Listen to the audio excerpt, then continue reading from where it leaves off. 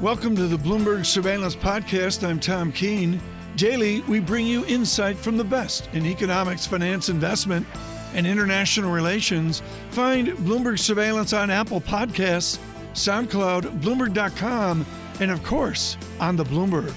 Interesting dynamics, and of course, all of us folks overwhelmed by so many cross currents, so many events, including, as Jonathan mentioned there, the pandemic, the new news, the new iterative news, if you will, of this terrible virus. He has been hugely visible, persistently prolific, but Mohamed El-Erian always writing smartly about economics, finance, and investment from his core foundation of game theory. We're thrilled that Dr. El-Erian could join us this morning. Of course, writing too often for Bloomberg Opinion, he will take up a modest position at Cambridge University in the autumn months. Mohamed, wonderful to have you with us.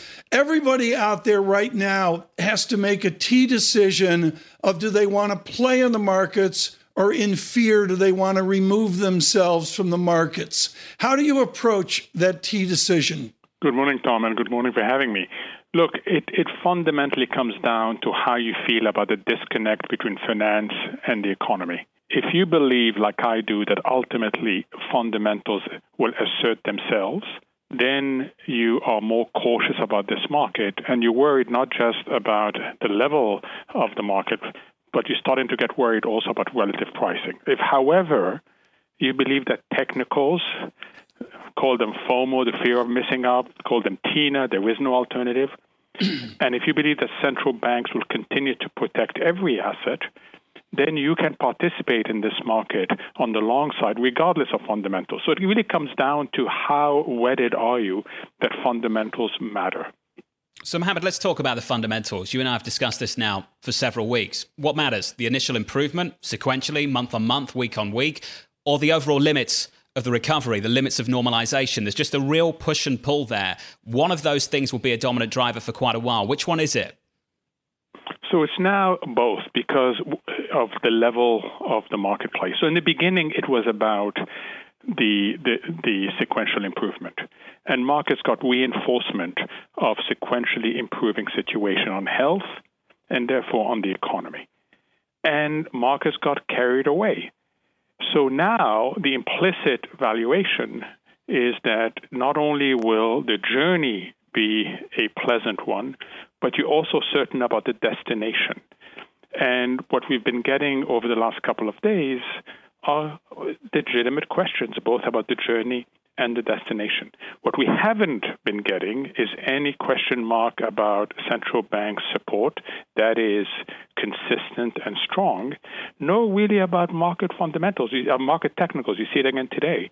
The buy the dip mentality, the conditioning to buy the dip is very deeply embedded in this market. Scarring, Mohamed. Scarring is something I want to talk about with you. The IMF mentioned that in the last 24 hours. The permanent job losses, the bankruptcies, the sectors that just won't come back 100%. I've got a headline crossing a Bloomberg terminal right now that American Airlines sees second quarter revenue decline of about 90%, capacity down 75% in the second quarter. Have you got your hands around the amount of scarring that we will have coming out of the other side of this pandemic? Yes, more on the supply side than on the demand side.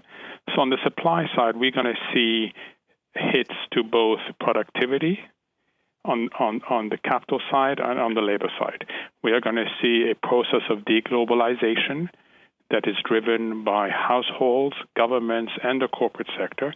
And the result of that, absent, and I want to stress, there's nothing predestined, depends on policies, but absent policies to improve productivity will be lower productivity and lower growth. And that's what you hear from the IMF, you heard it from the OECD, you heard it from the World Bank. What's more uncertain is the demand side, John. We don't know what's going to happen to people's marginal propensity to consume. How willing will people be to spend money? How willing will people be to continue behavior that the U.S. consumer has been so good at, which is drive the economy? Will we come out with a more frugal society or not? That's still a question mark.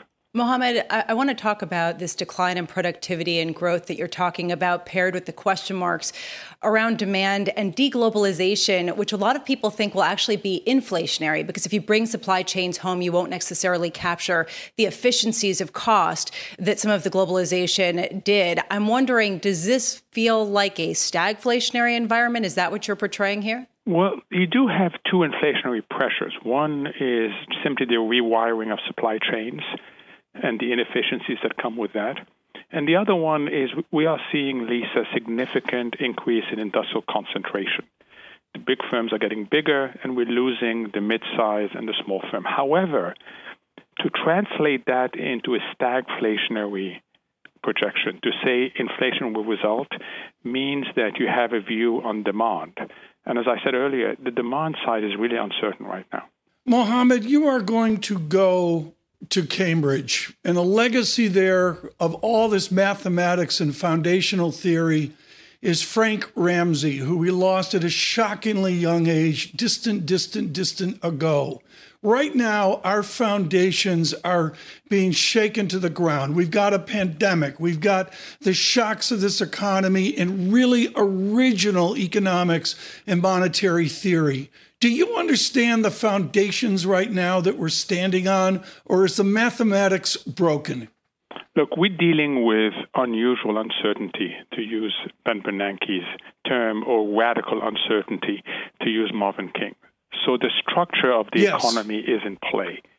And as you know, when the structure of the economy is in play, you've got to bring in many elements of economics, of behavioral finance, of game theory to try to understand what's going on. I keep on stressing to people, the most important thing right now is not what you think, but how you think. It is this ability to bring in a multidisciplinary approach to try and figure out what are the key questions and what you should be monitoring. And talking about monitoring, look, Tom, even the data that you and I look at these days is completely different from 4 months ago. We didn't look at mobility data. We didn't look at restaurant booking data. But that's what we're looking at right now to try and understand what's going on. So I think it's a different challenge. What is exciting for economists is they have the tools, but they have to make sure that they adapt accordingly. So, Mohamed, let's just finish there. The data point that you are laser focused on at the moment, the high frequency data maybe, what is it? So I look, like everybody else, at the high frequency data. So I look at mobility data, certainly at health data. I look at infections. I look at hospitalization. I look at how is the individual household interacting with the economy. Travel data. I mean, we're just trying to get a notion of three things, John. One is, what is the health situation? Two is, are households engaging? And three is, are companies engaging? Remember, it's these three things. It's not just health, because there are people who are risk-loving, there are people who are risk-averse, who react differently to health indicators. So we've got to keep all three under close monitoring, and they'll give you some feel for how we are going through this journey. It is going to be a check mark. It's not going to be a sharp V, and it's going to be one subject to a lot of volatility. Mohamed, always great to catch up with you. 5:10 on the West Coast. Can you apologize to the family on our behalf if we've woken them up with this interview? Mohamed El-Erian of Bloomberg Opinion. Some of Wall Street hides in the Greek letters. We hide in the derivative dynamics. An expert at that is Dean Curnutt at Macro Risk Advisors. I'll be direct. I don't understand half of his research note. He does extremely sophisticated analysis of the interior dynamics of the market, and he joins us right now. Dean, you were the first name we mentioned yesterday. Basically, it was get Dean Curnutt. What did you observe in the interior dynamics yesterday? Yeah, thanks, Tom. A tremendous move, obviously, in the S&P 500. So we were running at about a 25 implied volatility. So that's about a 1.5% move a day. That's high in, of course, historical context. We moved 6%, so that's a 4 standard deviation move. Our little normal distribution table is going to tell us that's supposed to happen once every 63 years. So first, we know, of course, markets aren't normally distributed. The tails are fat and they're active. But the biggest, I think, conclusion from yesterday is just below the surface of the market. As has been discussed widely, the factor rotation is violent. So I keep track of a market neutral index for momentum stocks. And again, I underscore market neutral. And it has had 7 straight days of 4.5% moves or more. And that's 100 vol for a market neutral index. It's just it's staggering. So again, it's we've had mega cap stocks moving like penny stocks, Dean. It's been absolutely remarkable. And I think what we're looking for are signs that maybe the coast is clear. And I know that's the $1 trillion question. It always is. But as you look at the VIX curve right now, what signal do you take away from that at the moment? Yeah, so I think what the VIX is telling us is that the market was really unprepared for this. So anytime the market moves down like it did, the VIX is obviously going to fly higher. It outperformed the move lower in the S&P by quite a bit. So the move higher in vol is telling us the degree to which people were caught off sides. And I think that can be confirmed by looking at open interest in VIX options had gotten very quiet. So the ownership of, let's say, things like upside calls to protect portfolios was quite low coming into this. Dean, taking a step back, after 2010, a lot of people were saying that the Fed stimulus and involvement in markets had dampened volatility dramatically. And we saw a real flat market, a real calm market. I'm wondering if there is a larger takeaway from yesterday, that the Fed is throwing the kitchen sink at the market in order to improve and smooth out market functioning. And you still see these whipsaw technical reactions that indicate some sort of liquidity issues or high degrees of leverage getting unwound. Is there some larger takeaway about the Fed reaching its limit in terms of being able to dampen volatility? I think it's exactly right. There, at every turn when we have these significant risk-offs, 1998, 2008, 2020, at every turn, the degree to which the policy response is larger and more overwhelming and wades further into private markets, it just is telling us that the financial system is something it's unwieldy. I think that old adage, don't fight the Fed, is, of course, focused on asset prices, the stock market. But I think in terms of buying volatility, buying insurance, whenever you're doing so, you are fighting the Fed. And so we have to respect the significance of this move yesterday. It's violent. It tells us something. But at the end of the day, a stable VIX or a lower VIX is part of the Fed's playbook. It can't sit by idly and allow the VIX get back up into the 50s, allow high yield spreads to spiral higher. It'll sit for a little bit, but at some point you're going to have the Fed come back in the name of market functioning. And so, again, when you buy insurance, you've got to keep that in mind, the policy response. Dean, one final question, and I'm just going to be as direct as I can, and you can go nuanced as you like. The game is momentum. Do you buy the shift from momentum to value, momentum to small cap, momentum to international, or do you stay momentum?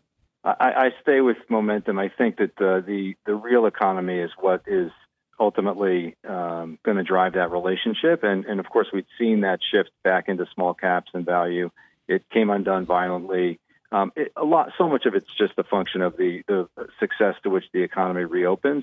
I'm skeptical on that. Again, you're fighting the Fed, you're fighting the policy response from the government.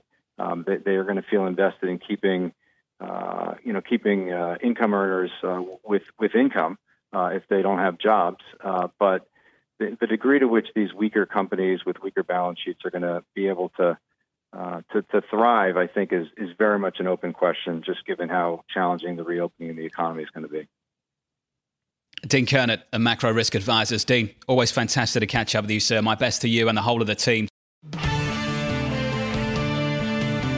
Now is a real treat, and this is without question the must-listen interview for Global Wall Street. How good of an interview is this? Mohamed El-Erian will take notes. That's because he knows Jeremy Stein owns the high ground of our theoretical finance, the underpinning of what we do. He's a former Fed governor, also a member of Princeton Gymnastics. Just a few years ago, he runs the herd of cats at Harvard, known as the Harvard Department of Economics. Professor, thrilled to have you with us. I want to talk about the foundations of Markowitz, of William Sharpe, of Jack Traynor from a million years ago. Does any of that stuff work at the zero bound? Well, some of it works, but I think one issue with the zero bound is if you're a stock market investor, there's not a lot of other attractive stuff out there, and you may want to diversify, but your general risk appetite is pretty high. And I think we're seeing some of that in markets now. I look at the zero bound, and of course, what we do at Bloomberg Surveillance is talk macroeconomics and monetary theory. I want you to take the zero bound over to the capital asset pricing model, the fundamental theorems that everybody on Wall Street uses. How does that geometry work if there isn't a real yield, if there isn't a virtual nominal yield, and even negative rates in Europe? How does the geometry work? I'm not sure about the geometry, but, I sit on the board of the Harvard Endowment. And one of the things that you see endowments generally, a whole class of other investors, when rates are zero and they have targets for returns, they end up pushing pretty hard into riskier assets. And I think that more than anything is the sort of mechanism that's at play these days. Professor, one concept that people have discussed, not just through this pandemic, but over the last several years, is the so-called reversal rate, when rates go beyond a certain level and become counterproductive. Professor, what are your thoughts on that concept? It's an interesting idea. And the basic idea is that when rates are very low, it damages the profitability of the banking sector, makes it harder for banks to lend. It's an interesting idea. I would say an idea that I'm more focused on now that's related is, another thing that can make it hard for the banks to lend is when their capital position is badly impaired. And in that vein, while I think the Fed has done basically an admirable job, and I really want to applaud the Fed and Chair Powell, I think they've, on a number of dimensions, have really risen to the moment. One concern I have is that they've been more passive with respect to the banking system than you would ideally like. Another number of other countries have gotten their banks to stop paying dividends, to conserve capital. The bigger thing that I worry about for the banking system now is not the reversal interest rate, but as we saw last time around the global financial crisis, they take a big enough hit to their capital, they're going to be very impaired in their ability to lend at any interest rate. And I think Professor, pretty much every CEO that would come on a program like this would probably tell us that their capital position is strong and they can afford their capital return programs. They've suspended their buybacks and they can meet their dividends. What is it about the big banks on Wall Street that you think maybe some people are missing? Well, I think it's good to remember the lessons from last time around. So if you think about the financial crisis last time, the banks paid, I would say, something like over $100 billion in share repurchases and dividends between mid-2007 and Lehman, didn't really raise a lot of capital, didn't really get to raising equity capital until after the stress test period. So things deteriorate, and they deteriorate not necessarily immediately all at once. I think here the market is trying to tell us something, as it did last time around. Bank stocks probably down. Bank stock index, I'm going to say, is down about 35% relative to an S&P that's down only a handful of percent year to date. Last time around, the market was pretty good at being forward-looking. Those banks whose stocks declined the most were the ones that had the biggest loan losses. So I think, this is a very big economic shock. It's a very big economic shock. The conventional measures of capitalization that banks look at are accounting-based. They tend to be backward-looking. If you look at more forward-looking indicators, I think there's reason. And I wouldn't even say it's the baseline expectation, but is there a tail whereby you should be seriously concerned? I think the answer is probably yes. Wait, just to be really clear here, Professor, are you saying that the risk of a banking failure is greater than the Federal Reserve is acknowledging right now? Okay, I wouldn't use the word failure. I think the banks are well enough capitalized that that's not something even in a sort of tail scenario. But, well before failure, if they lose 300, 400, 500 basis points of capital, that seriously impairs their ability to lend. And so back to this sort of concept of the reversal interest rate, again, the bigger constraint on their lending will be a shock. Again, it can be a moderate and not catastrophic shock to their capital. But if you're thinking about, what will help the recovery in the next year, having a strongly capitalized banking sector, I think, will be, one of the more important elements.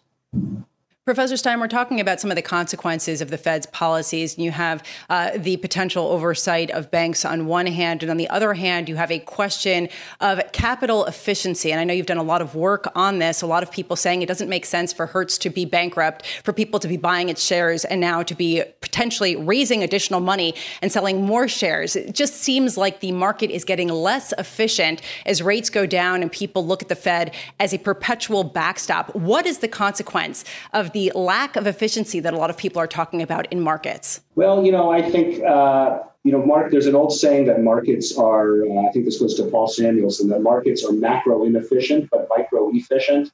And I think you see some of that now. I mean, I would not want to try to even begin to explain the overall level of the market. But again, if you look at individual companies, there's some logic there. As I said, in the banking sector being one example, I think the relative performance of bank stocks tells you something. I think even within bank stocks, we're seeing those that are most consumer exposed being hit the hardest.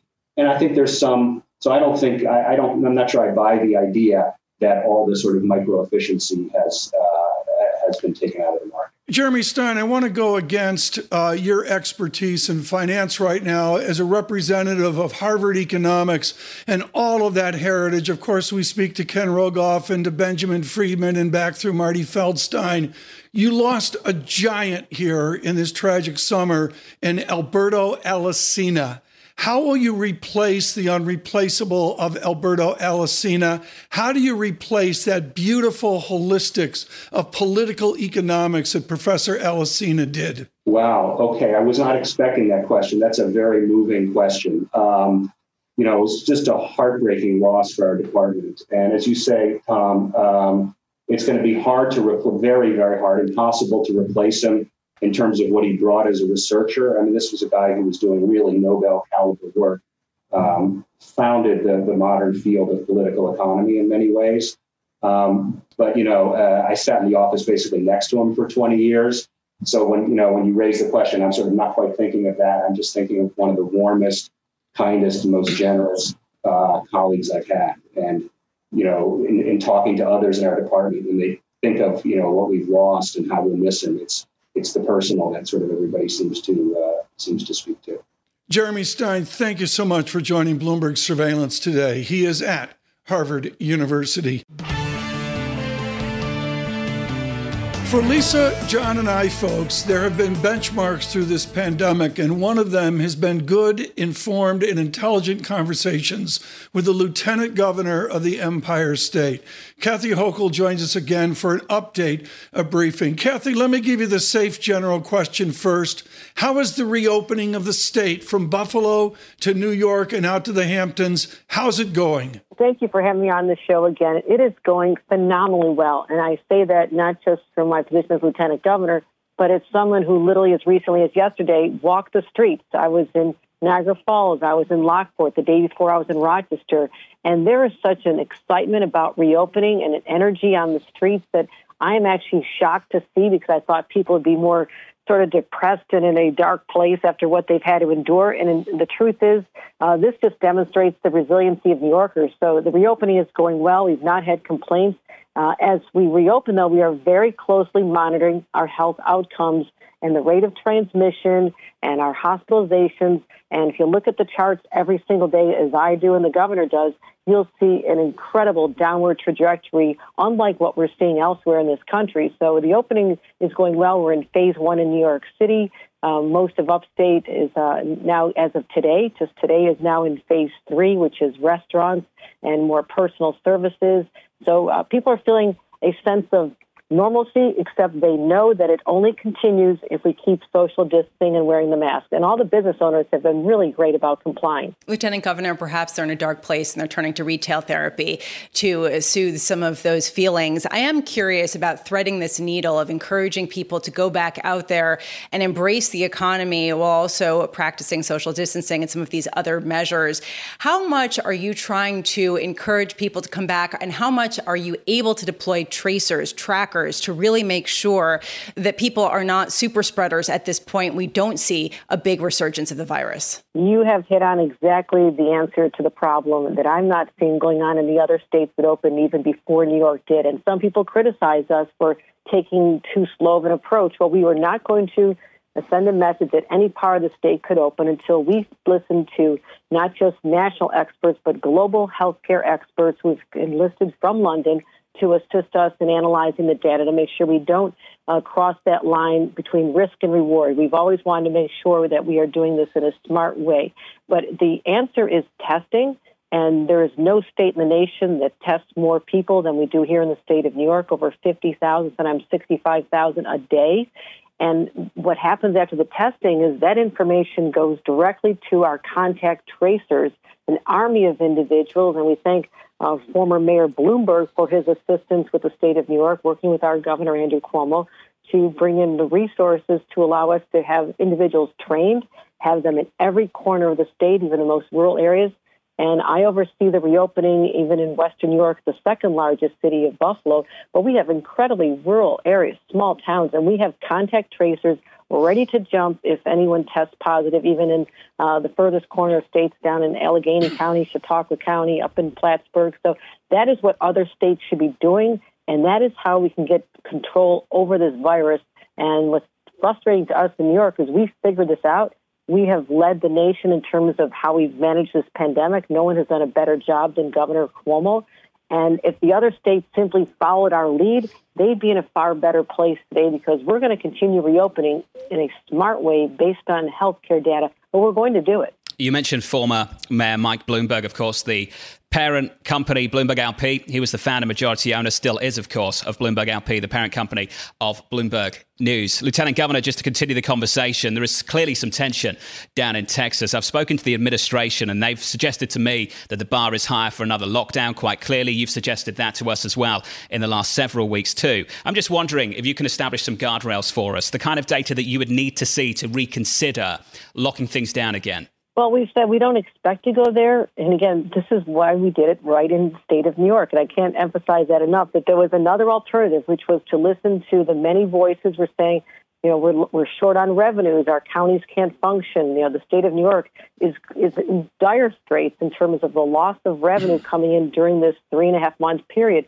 But we are never going to sacrifice people's lives and public health. And so what people have to look at, when you can go right to forward.ny.gov, you can literally pull up regional dashboards to see the metrics that we're examining. And the one that's most important now is the rate of transmission and how we can determine what the testing rates are showing. And if you look at a place like Western New York, a few weeks ago, it was 9% of people were testing positive. That number is now 0.8%. That's extraordinary. And you look at New York City, where we had 25% testing positive not long ago, and the numbers are down to 1%, 2%, 3% higher in certain neighborhoods that we're putting a laser focus on. Communities of color have been harder hit, and that's why we have even more testing and contact tracers deployed there. But it's not that hard. We followed what the Centers for Disease Control had recommended early on in terms of the phasing. I mean, these guidelines have been out there, but very few states were enlightened enough to actually follow them. And so we're feeling not overconfident, but a sense of confidence that this is the right path to be on, and we're going to continue here. And if we see a change in the numbers that are alarming, and that's what all of our regional control rooms do, we're watching every corner of the state, then we'll talk about whether or not we enter the next phase. But thus far, we've not had any holdups. The numbers keep going down. New York's Lieutenant Governor on some better news. Kathy, hopefully we can catch up with you soon on some more better news here in New York. Thanks for listening to the Bloomberg Surveillance Podcast. Subscribe and listen to interviews on Apple Podcasts, SoundCloud, or whichever podcast platform you prefer. I'm on Twitter at Tom Keene. Before the podcast, you can always catch us worldwide on Bloomberg Radio.